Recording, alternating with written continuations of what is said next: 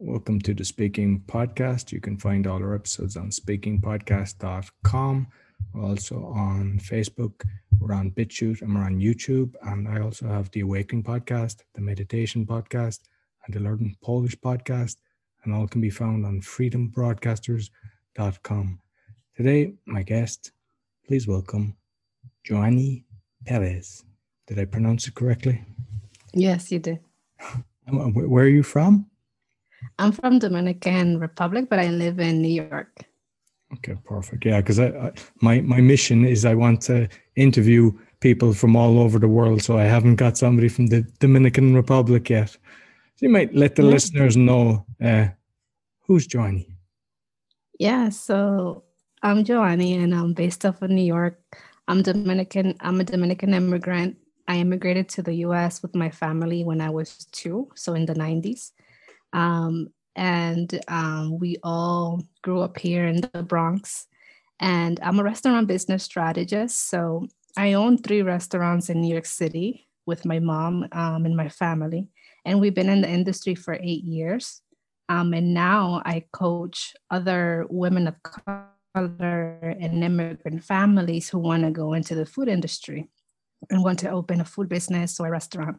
So yeah, that's basically me. I studied psychology in college, and I have traveled to Haiti and South Africa, Honduras to do mission work. And this past year, I decided, what is that one thing that I'm an expert in? And it's the restaurant industry and how to get into it. And I started to talk about it and tell my story. So that's how I started that. Beautiful. So because I know that in the coaching and especially in the restaurant world, you need to be, able to speak in public, not be afraid to talk in front of employees and everything. But I'd like to know your journey from getting, from your young to when you got comfortable speaking. How was your route? So I think it was, when I was in college, at Bronx Community College, I started by joining a club, the psychology club, and I realized that the current president wasn't doing very much. There weren't any team activities or volunteering. And so I thought, you know what, I'm going to run for president and of the club because I want this club to have meaningful activities, to serve the poor, to do activities with other club members. And other club leaders. So I'm going to run. So that's where I started to come out as a student leader on campus. And it was going to require me to attend conferences for student leaders where I had to introduce myself, where I had to pitch, who I was and what I wanted to do and what I was all about and my leadership skills. And from there, I also had to engage with other people and talk in public. And then I started on social media, going live on Instagram, going live on Facebook, and talking about being a business owner and a coach. And then making YouTube videos as well. So I know a lot of people, they fear doing that. So what tips could you give? Because I know how effective doing the Facebook Live, because if you're posting something, you'll get a certain amount of interactions. But when you go live, it's by 10 or more. So what tips could you give people for actually doing the live Facebook Live? I would say when you do Facebook Live, just prepare yourself, schedule it in advance so you get your mindset ready. Be positive, write down a script, not a script, but, talking points that you want to go over. And if you are so, very nervous, do it with someone else at first, get on live with someone else, interview somebody, and then just go for it. Be confident, and believe in yourself. You should be fine. And it's live. People enjoy seeing someone in their genuine state. So it doesn't have to be perfect, and you don't have to speak perfectly. You just have to start, even if it's messy. I think that messy action is better than no action at all. No, love it. Yeah, that's very good. And do you think people should be kind of consistent doing a few daily or one a day or every once a week? What seems to be the better strategy? I think there needs to be some consistency, and should, will I go live once a week and then incrementing from there, maybe twice a week, so that you are getting comfortable, so that the next time that you're going live, you're not panicking, right? You feel better than the last time. You feel more confident than the last time. And do you do YouTube live as well, or do you just do recordings and put up the recordings on YouTube?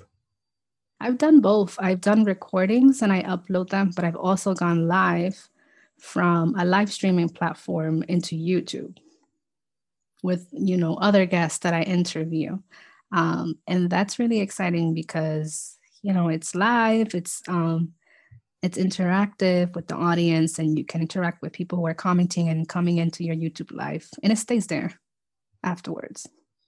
Do you use StreamYard for that, or what system do you use for? Yes, I actually use StreamYard to go live on YouTube. I It's think a really no, it's good. yeah. Every Saturday we do a live call, but one of the girls is like a moderator. I mean, she's on the show as well because it's hard to be engaging with the person you're interviewing as well as trying to look at the comments, because if you're looking at the comments, you're not really listening to the person. So that's why it's good for us, because there's 5 podcasters and a guest, and one person specifically concentrates on the comments. Right. But it definitely helps, because when people see you engaging, they come back the next time because they feel their voice is heard. Exactly. They feel part of it.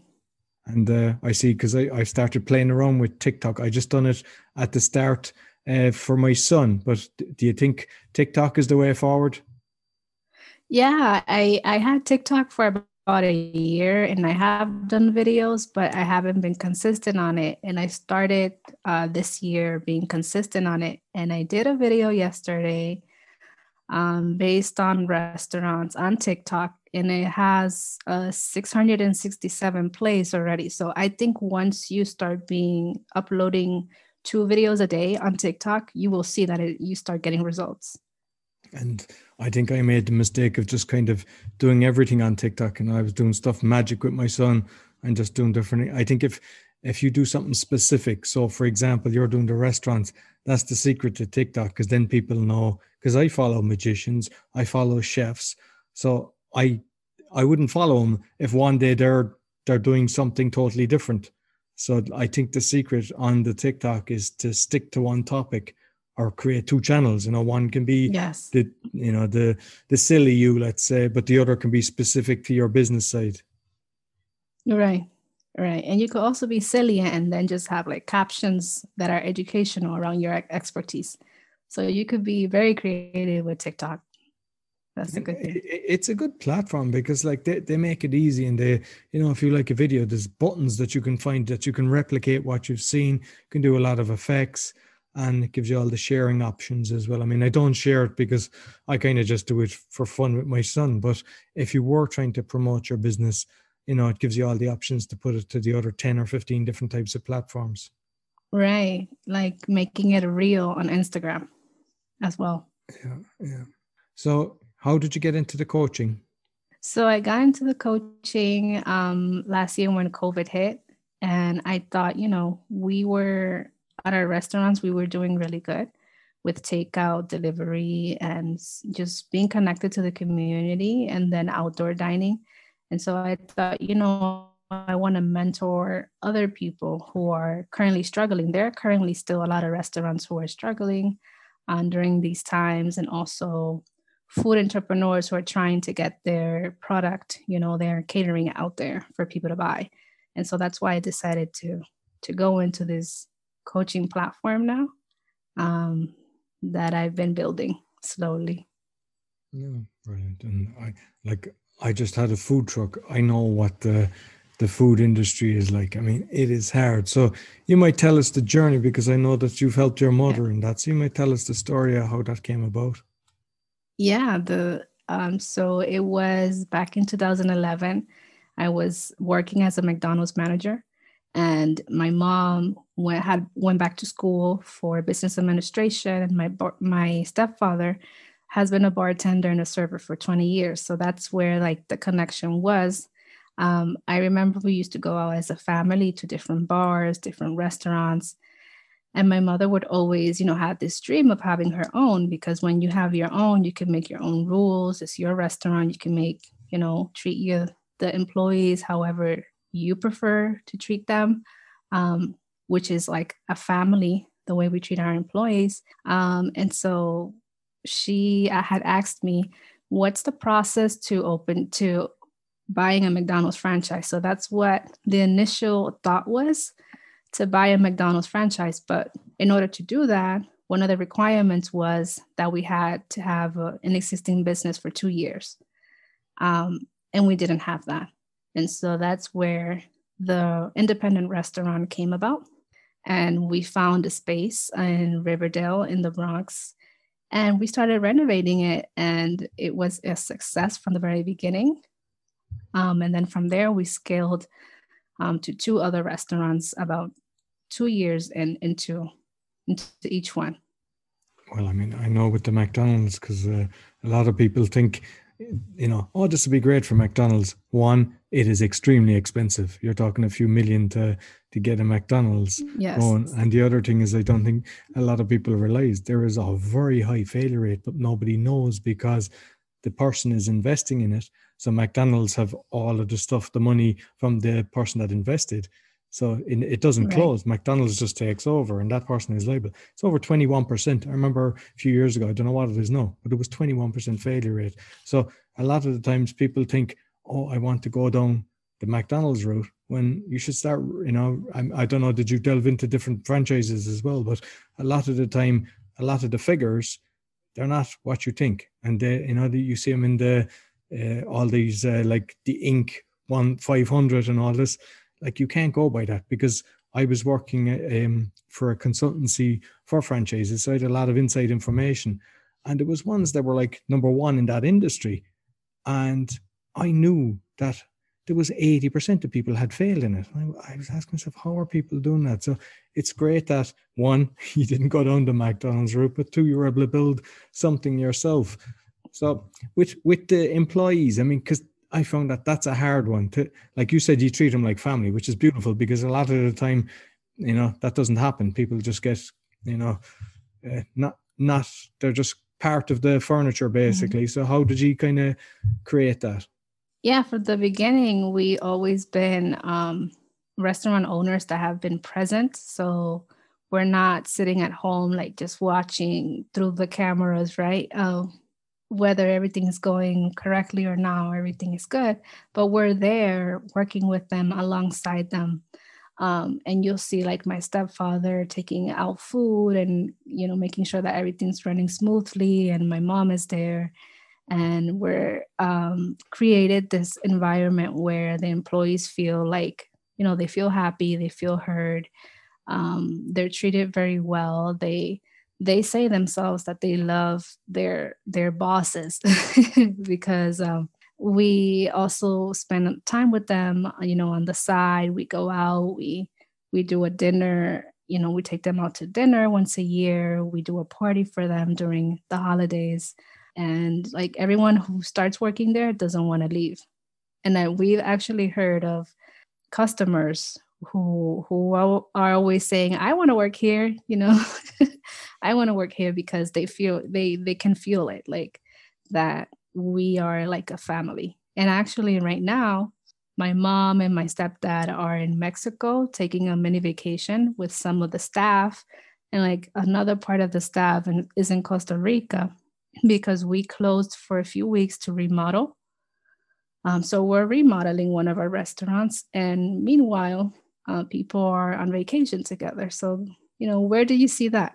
Yeah, very rarely. Not as beautiful to see. Like, because I like watching Hell's Kitchen with Gordon Ramsay, and I actually think he's actually a nice guy, and I've seen different master classes with him and everything. But the TV show Hell's Kitchen, where they just scream and abuse the chefs, I think it should be banned, first of all, because it's like encouraging that type of behavior. Does that happen in the industry? It does happen, but not as that extreme. I think that it being a television show, right, it's going to be much more dramatic. But my stepfather and my uncle, they're both in Mexico together right now, having a blast. They always are going at each other, but it's because sometimes when you're working together and it's busy, people can rub off each other. But that doesn't mean that we're still a family and that we're still friends. So we still make that distinction between, okay, we're working, right? And the reason why my stepfather is like on him is because things are not getting done well, or the food is not coming out fast enough, or so when we're working, we're working. But that doesn't mean that our employees don't feel safe, happy, and like a family. Beautiful. And like, what secrets are there? Because the fact, is it 3 you said, yeah? 3 restaurants that you... Yes. So that's rare, because people probably don't realize, but it's one of the highest failure rates of business is a restaurant. It's like, I keep track of it just because of the franchise kind of history. So if I'm in a lot of these malls or different places, you'll see so many closing down, or just restaurants. So, and I've been working in real estate, so I just spot it straight away, and you see so many restaurants closing down. So what was your core secret to make it not only the one, but now that you've 3? Mm-hmm. I think it's part of, first of all, when you first start, it's having that safety net of putting separately, like a fund. So having capital. We have in 2 other restaurants, we have other partners. So we have other people who have invested into the business. And so we have that as, okay, maybe it's, winter time, it's February and sales are down, but we have a safety net there that we can use in case, we have to pay expenses, or we have to pay any employees with that.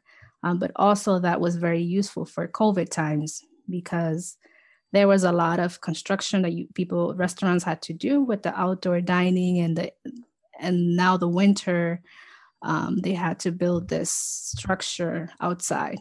And also, any salaries that you had to pay, or just being able to pay the bills right now, because you have to be able to pivot really quickly and make, we're still making sales, but it's not the same, right, as pre-COVID, especially with a curfew, 10 p.m. curfew. You're not open until 4 a.m. like before. So first, having that safety net of having some money saved for emergencies and for like very difficult times was really helpful. The other thing was community. When we would pick a space and start renovating it, we would, every single person that passed by, we would say hi, invite them in, and let them know like what kind of business we were starting. Oh, like, we're starting this restaurant. This is what we're going to serve. What do you think? Do you want some wine? What wine should we, or do you like? What is the preferences of the neighborhood? Things like that, because we were making that connection even before being opened. And people, so that on day one, we were filled and people were excited and they felt part of it. So that's the second thing. And if I could say a third thing, would be just being part, like staying connected to the community and giving the best service that you can. Always being on top of, the drinks, that they're top notch, and the dishes, and that you're always, going with the times and changing your menu up a little bit and keeping it spicy. And we always had live music. People love live music where we are in the area that we are. So that is, I think, one of the biggest successes is that we always have a live band Thursday, Friday, Saturday, Sunday, and sometimes karaoke is on Monday. And people love entertainment. And so that's a big, big secret And of success. with regarding the modifications that you have to make, is the government funding that, or is the restaurant having to actually take it out of their pocket to do all these alterations?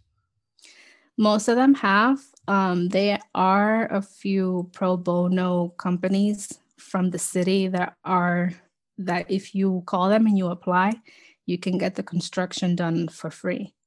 But we know how that goes, right? How many there are thousands of restaurants who are in need of that, and the city, right, being what they're doing, and even the country right now with relief for small business, it can be very challenging to get anything. And with the employees, like did you have to leave some go? Do they actually provide a monthly allowance during these times so that they can keep a roof over their head and food on the table? Yes. So we have less servers on. So we usually have one bartender, one server, one food runner, and one chef in the kitchen, and then one person doing the dishes. So there's definitely a lot of our staff that are on unemployment at the moment. So they are collecting, and they know that it's temporary. So once the weather becomes nicer, like end of March, that's when we open the completely. And I believe that February 14th, for Valentine's Day, the New York City governor is opening indoor dining again. So that's good news. Well, hopefully, I know we had a live guest on, Dr. Pam Popper. They're trying to take the government to court regarding all of these lockdowns and everything, because, the society is being destroyed because of it. So hopefully we'll get the whole lot overturned and get back to normal, because everybody after 1 year is kind of sick of that. So with the karaoke, you mentioned you've the karaoke on Mondays. Did you start singing? Do you do the singing yourself? Do you get up and try to get... I've done it before. I've done it before at the restaurant, like at 4 a.m., 3 a.m., when there's almost nobody left. But yeah. Yeah, because I know We've a lot done of people, it virtually. Yeah, a lot of people fear doing that as well, because I think, with the public speaking and the singing, I mean, you can do it at home in your own house with, say, the PlayStation or something like that, but to actually sing in front of a group, people fear that a lot as well. Yeah. Well, we get a lot of brave souls in our restaurants, because it gets packed when we have karaoke. So I know that it's like an Indian TEDx. I know. Is it a Josh talk that you've done? Yes. So I was invited. I was recruited on LinkedIn by an organizer of Josh Talks, and since it's COVID times, they're doing it virtual. So what I had to do was I had to write up a speech about my immigrant story, and how I went from being an immigrant in the US with my family to building 3 restaurants in New York City. And so I filmed it at home. I filmed it already, and it hasn't been published yet. So I think they're a little bit behind, but it should be published on their YouTube channel soon. And how long was the speech that you had to provide? It was about 8 to 10 minutes. Okay. Mm-hmm. And so you still had to practice it as if you were doing it live, because you didn't want to be editing, you wanted to do. And what was your process for practicing that? Because I know a lot of people aspire to do a TEDx or a TED talk, or, obviously the Josh talks are something popular in India. So what was your strategy for kind of trying to connect people and remember what you were saying? Yeah. So I actually, I had some friends look it over, the speech. So I wanted to make sure that the speech was, first of all, at the very beginning, I didn't want to introduce myself right away. I wanted to speak about why people should listen to me, which is one of the techniques for a TEDx talk. You want to start with the why. Why should people listen to me? Why am I an expert? And, why you should care as the audience. And then introduce myself. I'm Jhoanny, I'm a restaurant business strategist, etc. And then go into my story. So the way I practiced it was I would record myself through my phone. So first I would hear myself going through the speech, read it many times, try to do like a whole page, because my speech was like 3 pages long, right? So I I had to memorize it page by page, and then after that, I would do it on just recording myself on video, and looking at myself and saying, okay, this is where I have to pump my energy up, or in this piece I have to practice this part more, etc. But also like sending it to my friends, the video, to see what feedback they had. And some people were like, oh, you should probably wear a different color dress because it would look better. Because one of the requirements was that I couldn't do it on a white background or a background. So I have this brown wall in my living room, and it's very dark, right? But it's the only it's the only wall that is not white in here. So at first I had like a green dress, and orange dress was going to look better. So I did it again. But that last video that I filmed was very good. It was the best one. So it took me actually more than a month to practice it, to film it, and again and again and again. So even if it was from home and it was virtual, I wanted to look natural. I wanted to look, I wanted to do it without reading it or anything like that. And were you standing or were you sitting down? Were you, was it full body or just like we're seeing here, just the kind of head and shoulders? It was standing, and it was like from here up. And regarding your coaching, how are you kind of connecting with the people that need the coaching? Because that in itself is kind of, not everybody is cut out for that. So how are you, because a lot of people aspire to have the restaurant. So is it mainly that you're trying to help people get into the restaurant or improve what they're doing, or is it more business as well, business strategy? It is a little bit of everything. It is, people who want to go into the restaurant field, people who may have already a food business and they just want advice. So I get a lot of people who are saying like, hey, I'm cooking, I'm doing catering, I'm cooking from home, but I want to increase my customer base, or I want to increase my Instagram reach. So not necessarily opening a restaurant, but they want strategy, business strategy. Other people come to me and say, hey, I relate so much to you. My dream has always been to open a restaurant. Can we get on a call so that I can work with you? And so we get on a call. I offer a free 30-minute consultation. I call it a restaurant clarity. So usually people are confused. They don't know where to start. It's a very complex business to get into. And so I make them feel at ease. And, when the call is over, they're like, oh my gosh, I feel so much better. You're giving me so much hope. And they feel more confident that this can be something that they can do. Excellent. Yeah, love it. And prior to these funny times, have you organized any workshops or events? I haven't yet. I have organized events, but not specifically around restaurant building or food business. So I have a business partner. Her name is Ashley. And we run a coaching platform called Elevate Yourself, which is just general business strategy. So it's not related to food or anything like that. And we just did a series where we would, on Zoom, have a workshop with a guest speaker. So we had like 4 or 5 guest speakers.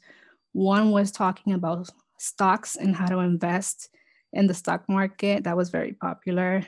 Another one was talking about purpose and how to define purpose in your business. And I believe one of the other ones was how to use your voice to be influential, to influence people, to be heard and to make a difference. So we have been hosting workshops, and last year we interviewed Black business owners. So yeah, those events are really nice because you get to feature people who are doing what other people want to do, which is start a business. Oh, brilliant. And I'm not sure is it yourself or your mother, but you've got featured in kind of top publications because of the restaurant. Because of the restaurants, yes. New York Times and New York Post and a few other local media outlets. So one, how do you go about getting into them? And two, does it really help kind of if you use that you've been there in promoting yourself or the business? Yes. So the way that you get into something like that, I mean, it just comes natural. I think it just came, somebody from the local community was trying to write a piece on Hispanic businesses, and they knew our place, so they wanted to feature us. So it kind of comes to you naturally, like it comes to you. And the best way to do it is just by being contacted organically and not you trying to make it happen, but being noticed by the community, because we were a Hispanic family who came into this upscale neighborhood, which is Riverdale in the Bronx. And we opened a restaurant, and no matter what came, we kept going. It takes a lot to be open for 8 years. Like you said, there's a high rate of restaurants failing in the first year, in the second year, even in the third year. So it's a big deal, and people notice that. And so they will notice, and they will want to feature you in the papers. And so using that as, showing that to your customers and showing that to the community so that they can see that you are making a difference, is the way to use that to your advantage. Brilliant. And I think the secret to your success is the people and the community, because, one, you said from the very start you were connecting with the community, but I know myself, if I go into a restaurant and I see the owners treating the waitresses or the staff, just terrible, I don't want to go back there, because it's a bad vibe. But when you see people, you just know people really enjoy being in an environment. And I think that is the secret to success, because I think it's after 10 years is something like 4% of businesses survive. So 8 years is fantastic. And, it's credit to you for what you've created. And I presume it's brought yourself and your mother a lot closer, because not everybody can kind of work with parents and, brothers and sisters and stuff like that. But sometimes, I have a load of friends that do, and it just works. It's like, they're like a jigsaw puzzle, it just connects properly and they get on so well. So like, have you found that it has brought you closer with your mother by doing this? Yes, it has. It has brought all of us closer, because there's a lot of family working with us. And it has, definitely, especially now during COVID, has strengthened that friendship, and that, yes, we can do it, and this is temporary kind of attitude that you really need. You really need a lot of positivities to stay afloat in these times, and know that this is going to pass. And like in a month or two, we'll all be together again and we'll be busy again.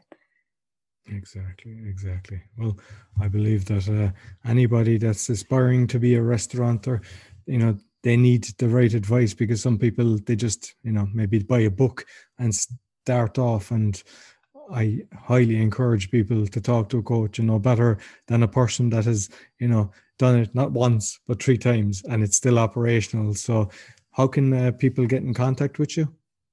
Yes, they can visit me at Jhoanny Perez, Joas _ coaching.